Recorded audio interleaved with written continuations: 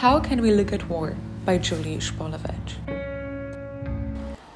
There is nothing as powerful in making the viewer realize the atrocity and the suffering of war as an image.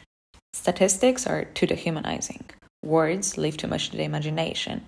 But photography has the rare power of being apparently objective. However, looking at documented conflicts has been criticized by several postmodernist thinkers, such as Jean Baudrillard, as being passive. In the contemporary world of social media, we are faced with images of horror more than we have ever been before. Therefore, perhaps the question of the role of photography requires revisiting. Is there a right way to look at the war and the reality that is saturated with photographs of distant conflicts and human rights abuses? Perhaps this article will raise more doubts than gives answers, but it seems worthwhile to stop for a second and ask what kind of pictures we are bombarded with in the news. The question of ethics in political photography is nothing new. We can recall the notorious debate over Kevin Carter's The Struggling Girl that won him a Pulitzer Prize, but for which he was widely criticized with remarks that he chose to take a picture instead of helping the famine victim. In reality, he was surrounded by soldiers and ordered not to interfere with the situation, but this scenario still challenges the way we think about documentaries. Is the objective of raising awareness about suffering enough to justify sending photographers to regions facing humanitarian disasters?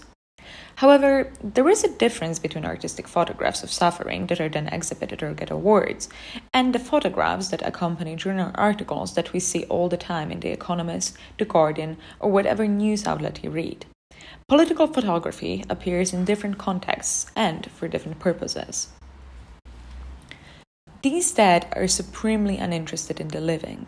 This is how Susan Sontag's essay regarding the pain of other ends. She is right. Our awareness of the famine in Central Africa or of the atrocities in Syria is usually passive. Sure, we can feel sympathy for the suffering. We may even feel outraged or shocked or reflect on our own privileged position. But what is this our sentiment for if it has no real effect on the situation? The passivity of the spectator's guilt is the argument most often put forward by the postmodernist critics. The true witness is that who does not want to witness, writes Rancière in The Emancipated Spectator. When we open a photo documentary or even an article reporting the abuses of human rights somewhere, we are already prepared for what we are about to see. We know what to expect. It may still move us, but we make a conscious choice to look at it. However, Rancière was writing before social media became such an important channel for social movements and political manifestos. We may be scrolling through our friends' stories on Instagram and see a video from the bombing of Aleppo or arrests during mass demonstrations. Do we become any truer witnesses when we stumble upon those randomly, or do we become desensitized as we quickly swipe to see a picture of an influencer having brunch in Soho? The context in which a work appears is significant. The beauty of an image lays in its universality, the power that it holds outside of the circumstances in which it was created. This is why up to this day there is something unique in visiting the Last Supper or the Sistine Chapel. Political documentaries, though, can be cursed by this very universality, by this detachment. Most contemporary conflicts take place in Asia or Latin America. In other words, for the Western viewer, they are, indeed, faraway situations with little effect on our daily lives. But even when things were happening much closer to the imagined border of the Western world, like the European refugee crisis, the media, despite the overflow of photographs, managed to distance ourselves from it. When you read a news article from the safety of your own home, it not only shocks you or evokes sympathy, it also reassures you that you are safe. A photograph transported across contexts creates an uncrossable gap between the seeing and the seen. So what role exactly do photographs play in illustrating the political situation? The awareness of death happening somewhere on Earth. Jean Baudrillard takes this argument further and claims that it is not a real death we are moved by when looking at pictures of casualties, but by their virtual death. This virtual death begs another question. The suffering of who exactly are we looking at?